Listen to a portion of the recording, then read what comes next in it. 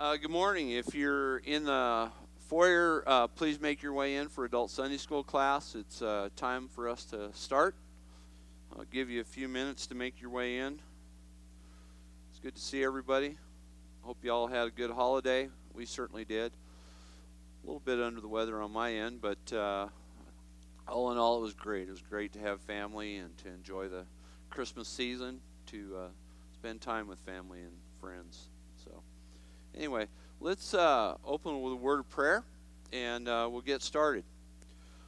Father God, we thank you for the privilege we have to open your word, that we have an opportunity to look at this man Moses and how you uniquely called him to lead his nation out of a very interesting time in Jewish history. And so we pray, Lord, as we take the time to look at this, that you would give us insight and wisdom, and we thank you for that. In Christ's name we pray. Amen. So a couple of Sundays ago during the class, I made a point of distinguishing between karma and what goes around comes around, or that those are two phrases that are kind of rooted in Buddhism. And then it was brought to my attention by a person that, well, what do we do with the scripture that says you reap what you sow? And so I did a little bit of digging into that, and I'd like to, again, reiterate what karma is it's from the Buddhist religion. Buddhism is, at its root, atheistic. There is no God. It's an endless cycle of trying to prove yourself and to get rid of all the evil in your life, and then eventually you dissolve into nothingness. At least that's how I understand Buddhism in what I've read and studied. So there is no God. There's no one to judge you. There's no one to say that you can do this. It also, by following that, what goes around comes around, or that's his karma, or karma got him, or any of those phrases that we may glibly throw around.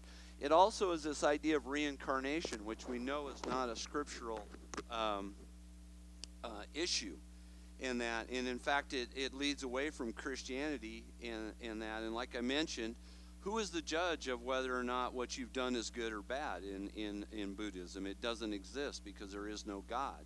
And so there's no sense of justice, there's no sense of righteousness in that. So for the Christian, we need to see that our identity, what comes into our life, is passed and been filtered through God's hands, that he is not going to allow something to come into our life that he doesn't already know about. And so to use those phrases, I think, is something we as Christians need to get away from, using the term what goes around comes around, or your karma. And so anyway, now to look at this passage here in Galatians is where it's at. And if you'd like to turn there, you're more than welcome. It's Galatians chapter 6. And it's we'll start in verse 7. And again, if you'll remember, the book of Galatians is Paul's writing to the church there at Galatia. The church at Galatia had some issues about people that were trying to still incorporate the Judaism into Christianity. They wanted the Christians to abide by the law. And so he writes this challenge to them, and this is at the end of the book. It comes after the fruits of the Spirit, which are listed at the end of chapter 5, and which isn't untypical of Paul's letters. A lot of times as he draws to the end of the letter, he gives, if you will, all these bullet points of things to be aware of, things to do, people to greet, people to say hello to. And it's like this, as he's trying to get as much into the letter as he can. And he does that here in Galatians. And so we get to this passage, and I'll read it. It says, "Don't be deceived. God is not mocked. For whatever a man sows, he will also reap, because the one who sows to his flesh will reap corruption from the flesh, but the one who sows to the Spirit will reap eternal life from the Spirit. So we must not get tired of doing good, for we will reap at the proper time if we don't give up. Therefore, as we have opportunity, and we must work for good of all, especially of those who belong to the household of faith," or fellow believers in that. So one of the points I want us to look at is this idea of reaping and sowing. reaping is the idea, or sowing is the idea of planting, and it's the idea of being intentional. If you talk to any farmer, he doesn't stay at home. He goes out and he intentionally plants X, whatever that may be. It may be wheat, corn, beans, but he just doesn't go and look at his field and go, oh well, whatever's going to be is going to be. He's intentional about what he's doing in that, and that's what this passage is Paul is trying to get them to understand. Is one of the ideas is that a man, what he sows, is intentional. It's what we do matters in life. And then the idea of sowing or reaping is the idea of gathering in. All of you guys that are farmers and those of us who aren't, we understand that, you get to the fall, you got to go harvest, and a lot of you guys are gone. I understand, you're plowing up and harvesting and all that other fun stuff, and big tractors, you drive all night long. Anyway, but so it takes time, and again, it's intentional. You're gathering in what you've taken the time to produce. And so the bulk of this passage is the idea that our lives are intentional, and we need to recognize that. It's not random. It's not fate, if you will. There's a term in the secular world, just whatever fate brings me, and there used to be a magazine years ago called Fate, and it dealt with a lot of nihilistic ideas and concepts about, that all we have is this life right now, and that. So it's not that idea, but God is, it's our lives should be intentional in what we do. And if we do, we intentionally do evil, then bad things are going to happen to us. We see that in the paper, we see that in people's lives that we know that they've intentionally done things, and they're going to reap as a result. They're going to take in what they have done as a result of that kind of behavior and that. And then the idea is, it starts out as number 7, don't be deceived. God is not mocked. God is the ultimate authority in that. He is the one that judges. He is the one that passes out judgment in that. And if you'll remember, when I was talking about this, it was in relationship to Joseph. And Joseph did not have any sins recorded of him, and yet he had all these things that came into his life. He didn't earn any of those. What went around didn't come around to him. He lived a good life, and yet a lot of bad things came into his life. And that's why it's important that we steer away from that kind of understanding of how God brings things into our lives. It's much more important that we recognize that God is what allows things into our life and brings things into our life, a lot of times to shape us, to mold us. He is the one that brings out justice. It isn't just random events that take place in our lives that are going to transpire to what goes around comes around type of mentality. So hopefully that kind of cleared up something, and hopefully it kind of answered what this passage in Galatians is, if you come across that in the future. Before I go on with the lesson, is there any thoughts or comments, or anybody disagree with me we can talk about?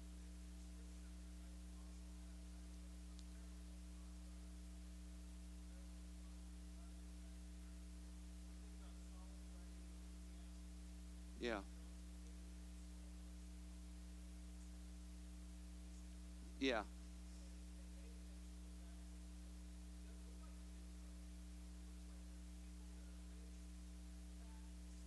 Yeah. Right.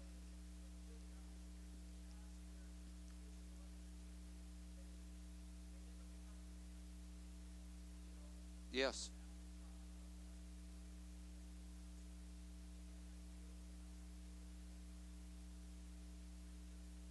Yes. Yeah.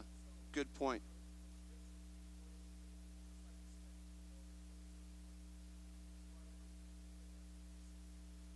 Right. Right. Yeah. Yeah. And that's how God goes. So anyway, I made a point of that. I don't want to belabor it too much. And actually, there's another good example, and that's the example of Christ. Christ lived a perfect life, and yet he suffered death on the cross. And so it's important for us to recognize that there's, the flip side of all that. And anyway, I thought I would kind of clarify that if I could, what this scripture here in Galatians is talking about. And it's that whole idea is that, our intentionality in life matters in that. And that's what we're talking about. So anyway, okay, let's go to Exodus now. We're going to look at the life of Moses.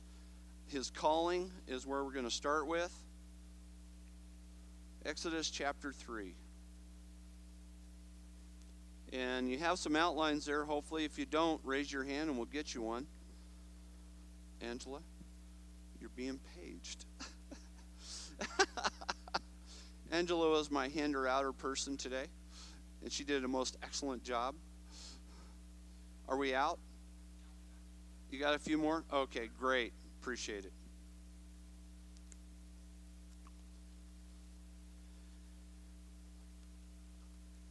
And we're starting in chapter 3. Most of us understand the life of, or have heard about the life of Moses. He was born at a time when the Egyptians decided it was time to get rid of a bunch of Jewish babies, Israelite babies, because there was too many of them. They were too prolific. They were too strong. And in the case of Moses, his mother tried to protect him, and so she did by placing him in the Nile River, which, if you think about that, you might have to be a little bit desperate because there are rather large crocodiles in the Nile River, and yet she felt confident enough to place him in there, and she left one of her daughters there to care for him and to look after him, to make sure nothing bad happened to him. He was taken by an Egyptian princess, the queen, I believe, and raised in the house of the Pharaoh. And so he had, from an early age, Moses had an understanding of the Egyptian way and also of the Jewish way, because he also was raised in his own mother's household by happen chance, or actually God worked it out, and we see that. So we get to, and then in his life, he, in his zeal to protect his people, he killed a man. He decided to flee rather than face the justice of the land at that time. And so he fled to the land of Midian, which is to the east and south, I believe, kind of on the Sinai Peninsula it would be, if you remember your map of the Holy Land. And so he was living down there as a sheep herder and out in the wilderness. He married a gal that was down there, a Midianite, and his father-in-law's name was Jethro. So anyway, we kind of get to this point here in Exodus chapter 3 now, and we'll start reading in verse 2 in that. And it says, let me find, the angel of the Lord appeared to him in a flame of fire within a bush. As Moses looked, he saw the bush was on fire but was not consumed. So Moses thought, I must go over and look at this remarkable sight. Why isn't the bush burning up? When the Lord saw that he had gone over to look, God called out to him from the bush, Moses, Moses, here I am. Do not come closer, he said. Remove the sandals from your feet, for the place where you are standing is holy ground. Then he continued, I am the God of your father, the God of Abraham, the God of Isaac, and the God of Jacob. Moses hid his face because he was afraid to look at God. Then the Lord said, I have observed the misery of my people in Egypt, and I have heard them crying out because of their oppressors. And I know about their suffering. I have come down to rescue them from the power of the Egyptians and to bring them from that land to a good and spacious land, a land flowing with milk and honey, the territory of the Canaanites, Hittites, Amorites, Perizzites, Hivites, and Jebusites. The Israelites' cry for help has come to me, and I have also seen the way the Egyptians are oppressing them. Therefore, go, I am sending you to Pharaoh, so that you may lead my people, the Israelites, out of Egypt. So there's a couple of things to observe about this passage that we just read. And one thing I listed in your notes there, and I won't read the whole thing, but the last sentence is, and although his name is not mentioned, the Exodus story cries out Jesus on page after page, is therefore fundamental to the gospel. And that's the idea that Christ rescues us, God in this case is rescuing them. So we see again this picture of Christ in Jesus rescuing, and is personified in the idea of God rescuing his people from this from the Egyptians at this point in history. So that's an important point to remember. Sorry about that. Anyway, so that was one thing I'd like to bring out. We know that Moses is out there. I think it's unique, and one thing I observed as I was reading this passage is God met Moses where he was at. He didn't tell Moses, oh, by the way, you need to go over here, here, and here to get to me. And most other religions do that. God, on the other hand, went to where Moses was at and said, here I am, do this. And I think in one of the commentaries I have in your notes, it talks about the idea that he did not, when God talked to him out of the burning bush, he lowered his eyes as a sign of respect to a superior being. And that, which in that Asian culture, that East Asian culture there, not East Asian, Asian culture, that would be the correct way for him to behave. And so he did that in how he responded to him. I think it's interesting that even though Moses, up to this point, according to the scriptural record, has not had any real interaction with God, and yet he recognizes who this is. And we look at verse 4. When the Lord saw that he had gone over to look, God called out from the bush, Moses, Moses. And he answered right away, here I am. And that. So he had a recognition of who God was instantly, if you will. He didn't question what was going on.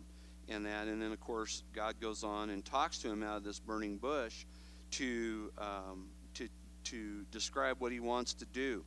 And that. There's, I think I listed this in your notes, and I'll kind of go through it. God infinite is an infinite being.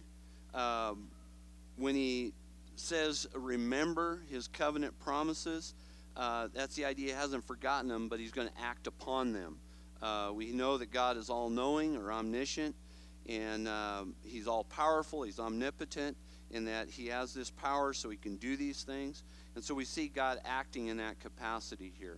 It's not that he forgot him, it's just that he's going to act now in their behalf. And he's going to use Moses as his man. And it's interesting that he called Moses. He went to a man out in the wilderness, if you will, and he called him. And Moses recognized that, at least, that this was God calling him. And I thought that was interesting. There's some other things about God's character, his infinite character. He's compassionate. We see that reflected in that. In verse 7, I have observed the misery of my people in Egypt and heard them crying out because of their oppressors. And I know their sufferings. God knows it. He's aware of it. He's not distant, but he's actually involving himself in their lives. He's understanding them, if you will. He's attentive. He hears and responds to the prayers of his children. He heard their cries. He's not, again, like I said, he's not out there in some distant thing, but he's very aware of what's going on. And then final point on his infinite character, he is faithful in that he's always does what he says he will do. He's always on time. It might not be our time, but it is the perfect time because God is perfect in what he does. And we see that, again, reflected in this passage. One of the doctrines that is essential that we see here, and I have that listed in your notes too, is God is infinite. God's infinity means that there are no boundaries on his qualities and existence. And there's a passage here in Job I'd like us to turn to. Job chapter 11.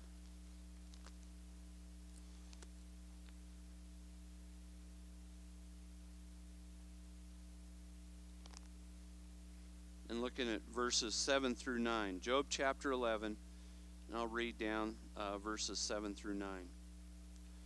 Can you fathom the depth of God or discover the limits of the Almighty? They are higher than the heavens. What can you do? They are deeper than Sheol. What can you know? Their measure is longer than the earth and wider than the sea. And this idea of God's infinity, the fact that he is limitless in who he is and what he encompasses in that. And then also Psalms 147:5 is a little bit more familiar passage, but let's read it. Psalm 147, and we'll look at verse 5.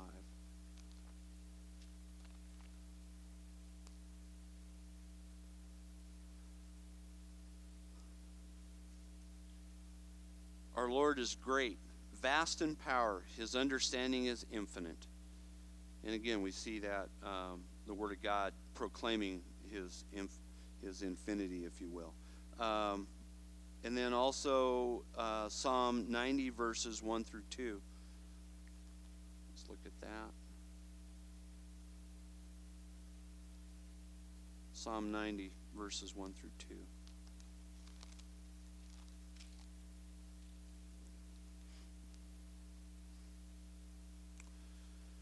Lord, you have been a refuge in every generation. Before the mountains were born, before you gave birth to the earth and the world, from eternity to eternity, you are God. What a glorious statement. And that's actually from Moses, wrote that. And so we see his power, his knowledge, and all that is infinite in those areas. And that idea of who God is and what he is. So, any thoughts or comments on that first passage here and some of the things we went through? Any ideas in that? Okay. Let's go on to the second passage and that'll be in Exodus chapter 3, and we'll read verses 11 through 15.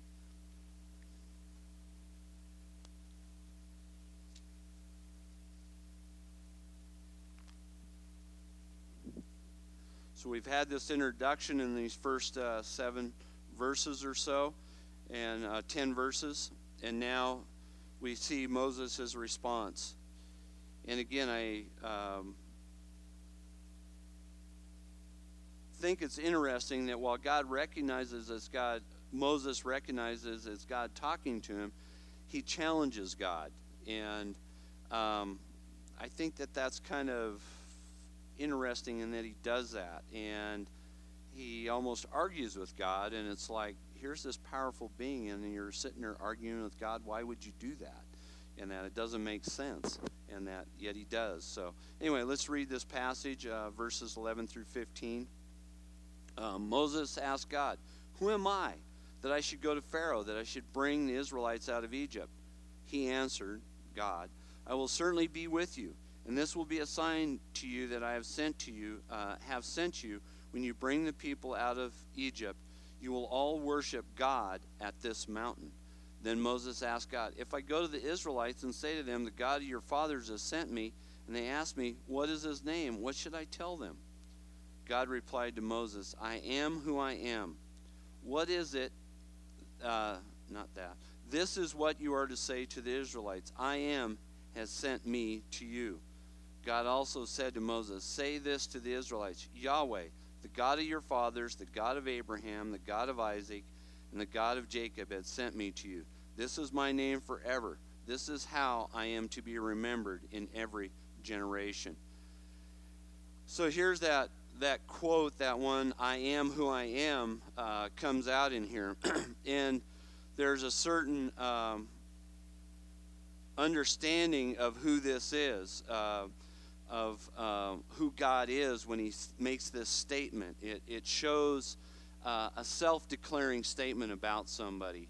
And we may use a similar thing about ourselves. I might say, "I am Randall," and that's declaring who I am.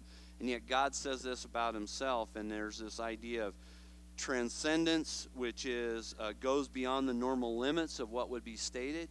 And God tells him this. There's also this idea of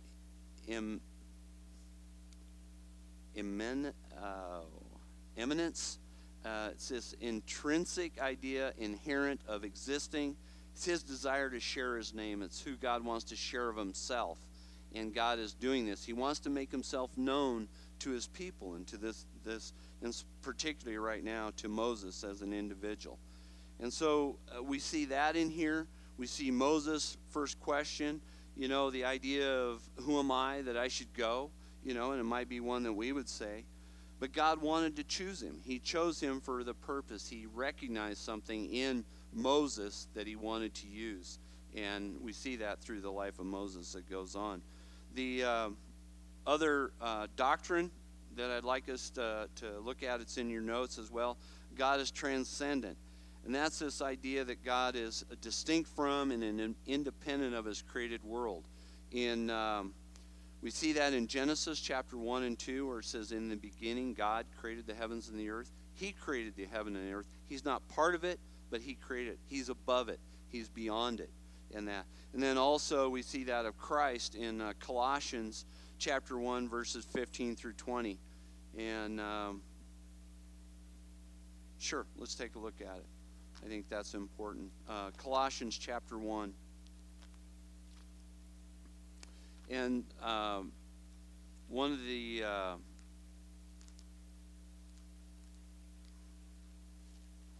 current teachings that you have in all the New Age religions and meditation and all these things is that God is in everything. An idea of polytheism that in that. And these verses clearly teach against that, and it's important that we recognize that. Hinduism is one that lend themselves to that God is a spirit, therefore he's in everything. I think you gals saw that when you were there in Nepal and in India. It's very common. And so to understand where we stand on it, it's important that we look at a verse like this, that God is transcendent.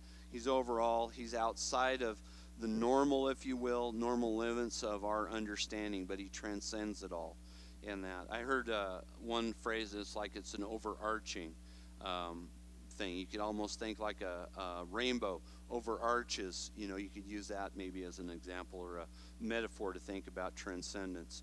Anyway, starting in verse 15 of Colossians chapter 1, and this is talking about the centrality of Christ. It's also talking about his the idea that he's above all of this. He's not in it, but he's above it all. He is the image of the invisible God, the firstborn over all creation. For everything was created by him, in heaven and on earth, the visible and the invisible, whether thrones or dominions or rulers or authorities. All things have been created through him and for him. He is before all things, and by him all things hold together. He is also the head of the body, the church. He is the beginning, the firstborn from the dead, so that he might come to have first place in everything. For God was pleased to have him, all his fullness, dwell in him, and through him to reconcile everything to him by making peace through the blood of his cross, whether things on earth or things in heaven. So in this passage, we see God's transcendence. We see the fact that he is not a spirit that indwells this bench. In Hinduism, there would be a spirit that lives in this bench. And we don't have a God that's like that. We have a God that's above all, that created all this for mankind as well. In that. And it's going back to Exodus chapter 3 there.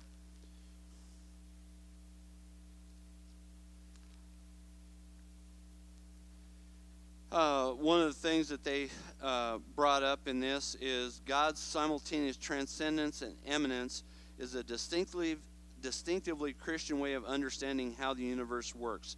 There's an all-powerful, mighty God who is also infinitely involved in our lives. God is holy. God is near. This is the God whom the children of Israel needed, and this is the God whom we all need. So we can see that in how he's interacting with Moses here as well.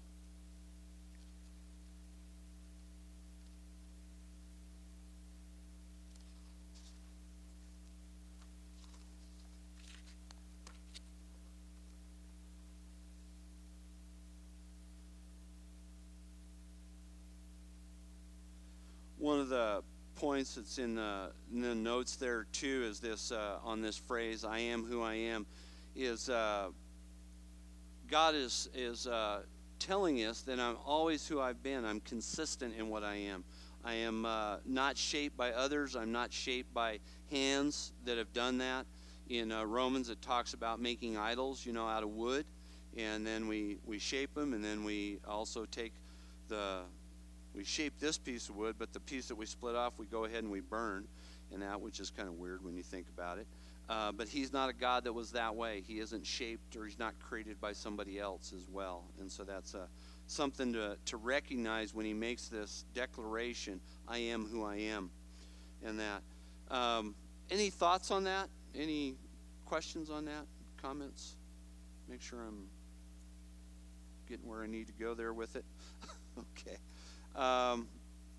One of the current things in our society that we've seen, and they make mention of it here, is that oftentimes when we're left to our own ways of interacting with people and establishing our own identities and what we want to do, and we certainly see that with the LGBTQ as well as a lot of other things that are going on in our society and culture, is we almost always enslave ourselves and others. We take ourselves down a road, and I know that there's been several testimonials I've heard and read about men that were in the transgendered, and then they came to saving faith, and they say how difficult it was to get, how difficult it was to live in that kind of an environment because people embraced it. They wanted them to go down that path, and yet it was detrimental to them. They became suicidal and all those other kind of things. But once they came to Christ,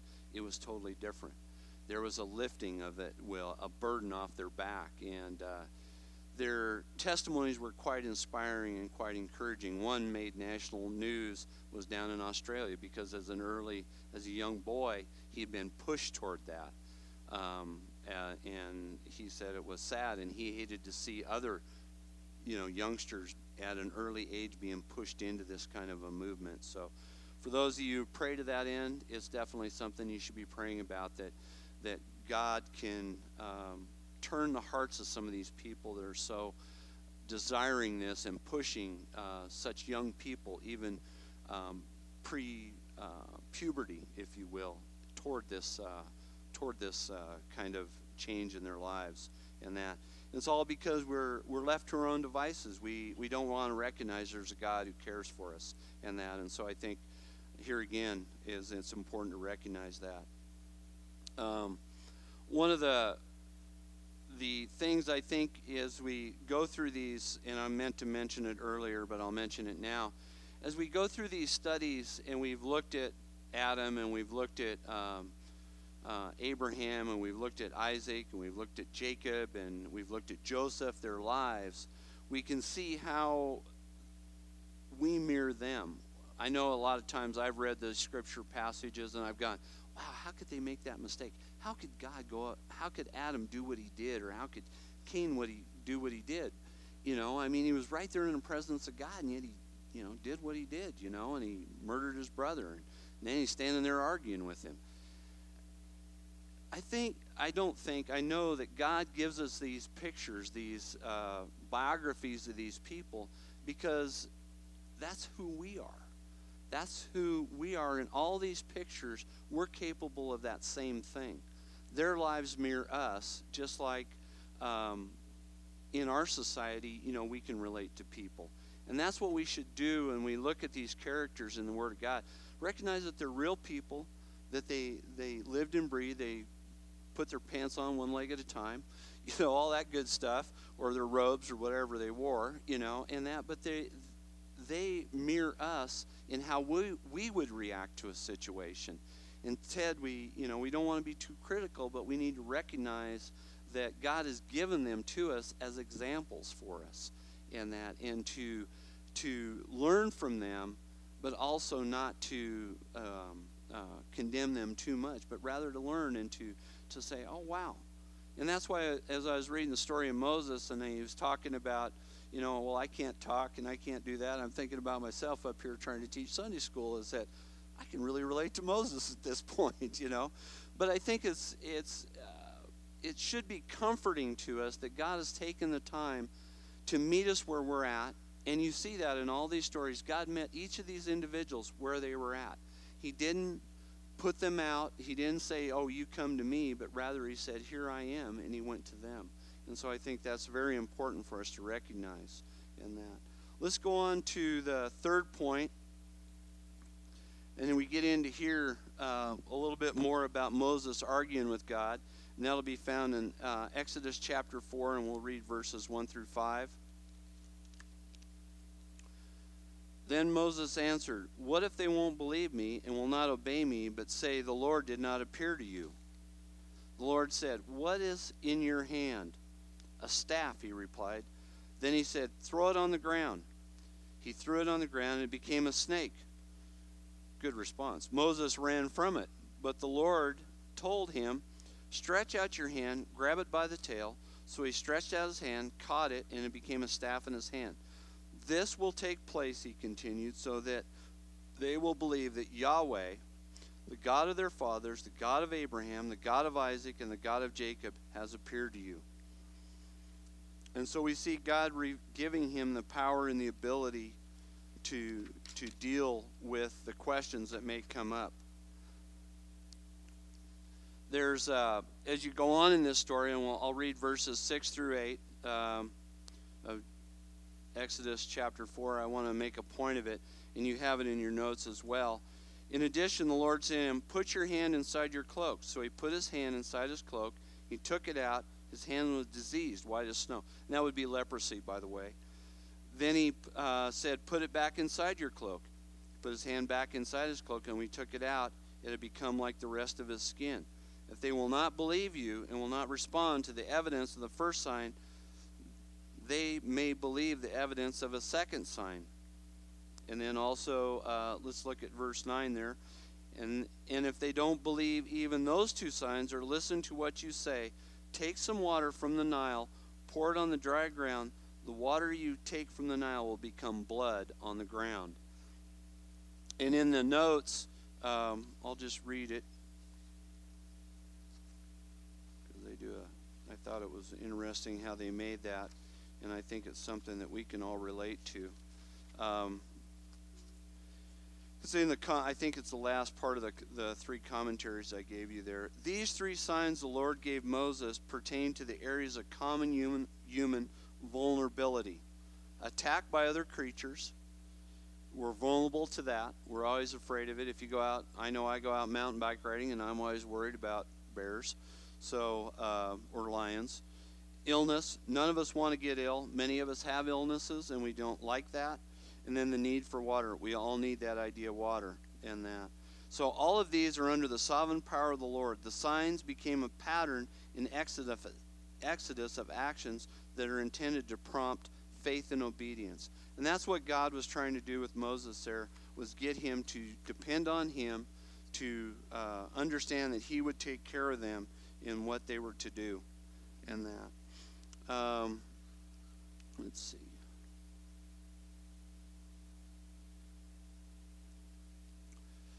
So as Moses is taking these steps, this is how God tends to work. He invites people to trust him, to step out in faith, and when we do, he is there to supply the power, and that's what he was asking of Moses. That's what he asked us to do in our lives, is when we come up against scriptures that challenge us, is that we need to trust him for it and take that step of faith to move forward in that direction. Right now, Areola Bible is asked to take a step of faith, and that's in finding a new pastor. It would be easy to take the first two or three that came across our through the mail or through the emails and act on them and say, "Oh, this will work. He's good. He's charismatic. He's not asking too much. He's wanting this and that." But instead, we've taken the time to look at some of the theological issues. We've looked at some of them, and they're not on the same path that our church is. They go down a different path about this theological point or that theological point. And some of those you could say, they're not that important. But one thing's going to lead to another. And we're asked to step out on faith, and God is saying, "Trust me, I will provide." And I know for all of us within leadership, that's what it's been. It's been this act of faith and trusting God to provide the man of God, to lead, to act as the chief shepherd here at Areola Bible and that. Within the human context, obviously our chief shepherd is Jesus Christ and him alone. But that head pastor, that head elder, if you will. And so continue to pray for us.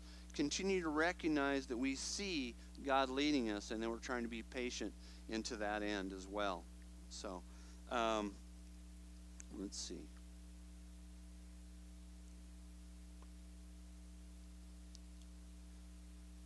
One thing that as we see in verse 10 of Exodus chapter 4, there is some irony in that. But Moses replied to the Lord, "Please, Lord, I've never been out eloquent, either in the past or recently, or since you have been speaking to your servant, because I am slow and hesitant in speech. And there's certain irony in that, if you will. And then Yahweh said to him, God, who made the human mouth, who makes him mute or deaf, seeing or blind, is it not I, Yahweh? Now go, I will help you speak, and I will teach you what to say. And then Moses goes on, please, Lord, send someone else. He's trying to pass off his idea of responsibility in that. And that's not what God wants us to do. When we're given responsibility, we need to say, okay, Lord, we will do it. I will do it. I will step into that position and do what you want me to do. And so let that be a reminder and an encouragement to us all that God wants obedience more than he wants ability. He wants us to obey him. And I think it's crucially important that we recognize that. That's about all I had. Is there any other comments? Yes. Sure.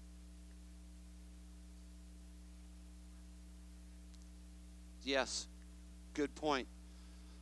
Last week we talked about Mary, her obedience, her willingness as a young lady to say, I'm your servant. I'm your slave. I'm willing to do whatever you want me to do in that. And here we have Moses standing next to a burning bush arguing with it, which you got to think about. It's got to be a little comical if you're standing back about 100 yards to see this man arguing with a bush. But anyway, but he was sincere too. He recognized God, and yet he still was so caught up in himself that he didn't want to submit to God's authority even in that application. So I think, again, we see that example, and it's not to be critical of Moses, but to recognize how often Moses is in us, how often we're that same individual that says, I don't want to do that.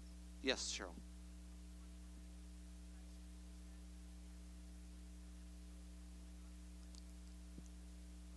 Yes. Yeah.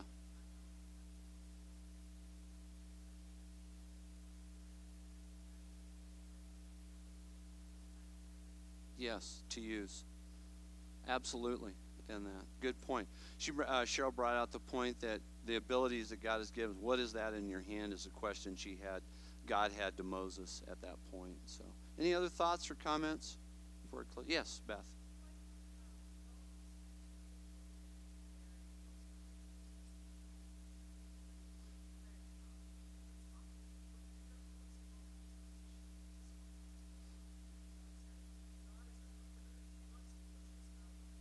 Yeah.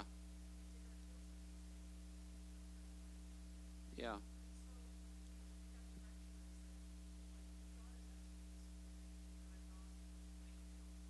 Right.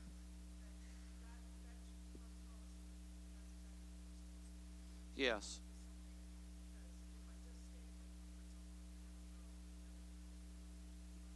Right.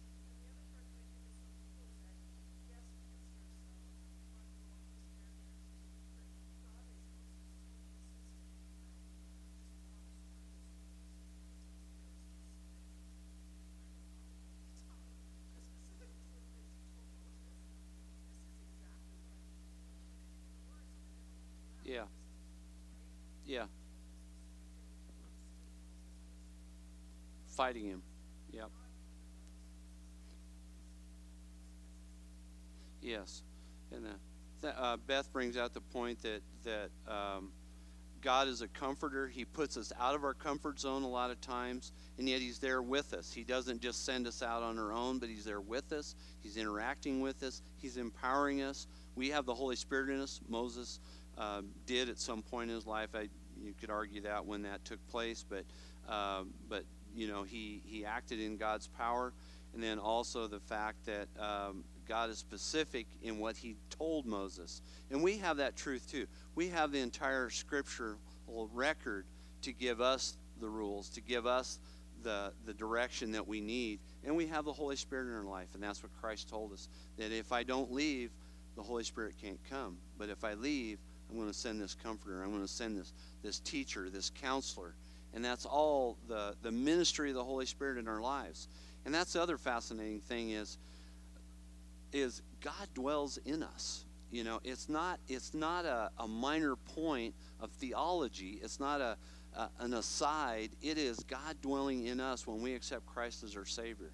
That is the difference that separates us from the Old Testament, is God dwelling inside of us, not dwelling in a bush for a time period that I can argue with, but rather it's God inside of me. Please recognize that and see the significant difference it is to these Old Testament characters. And the fact that we have that confidence, that boldness that exists as a result of that. And we have the truth of the Word of God. Moses didn't have this. Moses didn't know his life was going to turn out in chapter 6 the way it did, or chapter 7, or book of Deuteronomy, or that he was going to be an example later on in the book of Hebrews. He didn't have that. All he had was the day-to-day. And yet God shows us and gives us, we still have a day-to-day. I don't know what the rest of this day is going to bring about, but I have the truth of the Word of God, knowing that God is in control in that, because I can see the examples that God has given us there. So, very important. Thanks again, Beth. Thank you for those others that commented. Thank you, Cheryl. So, is there anyone else? If not, then I'll go ahead and close in prayer. I appreciate you guys sharing. Yes, Mike.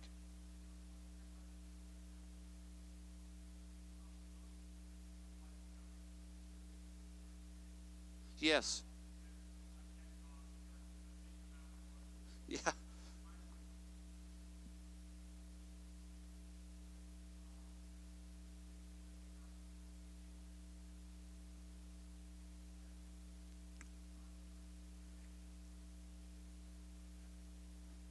Yeah.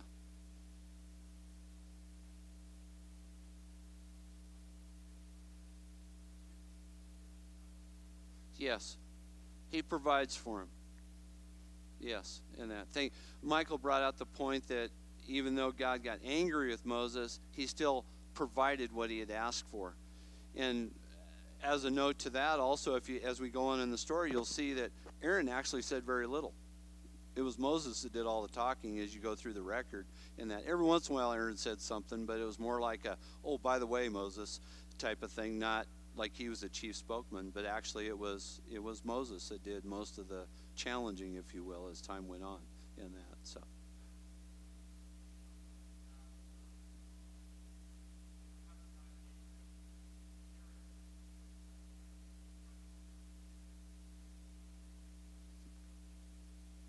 yes, yeah.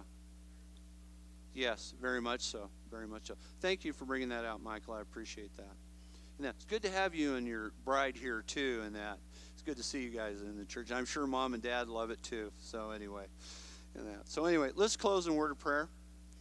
Father God, we thank you as we've been able to look at the life of Moses, as you called him, you met him where he was at, and you answered his questions. You encouraged him, and you gave him the ability to do what he had to do here. And as we start working our way through the book of Exodus, we thank you for this example. We pray, Lord, that we can take the truths of the Word of God, take what's being taught here, and to use it to our lives as we go on through this book now. Thank you for what your Son has provided for us. We thank you for the gift of the Holy Spirit that indwells us, Father. In Christ's name we pray. Amen.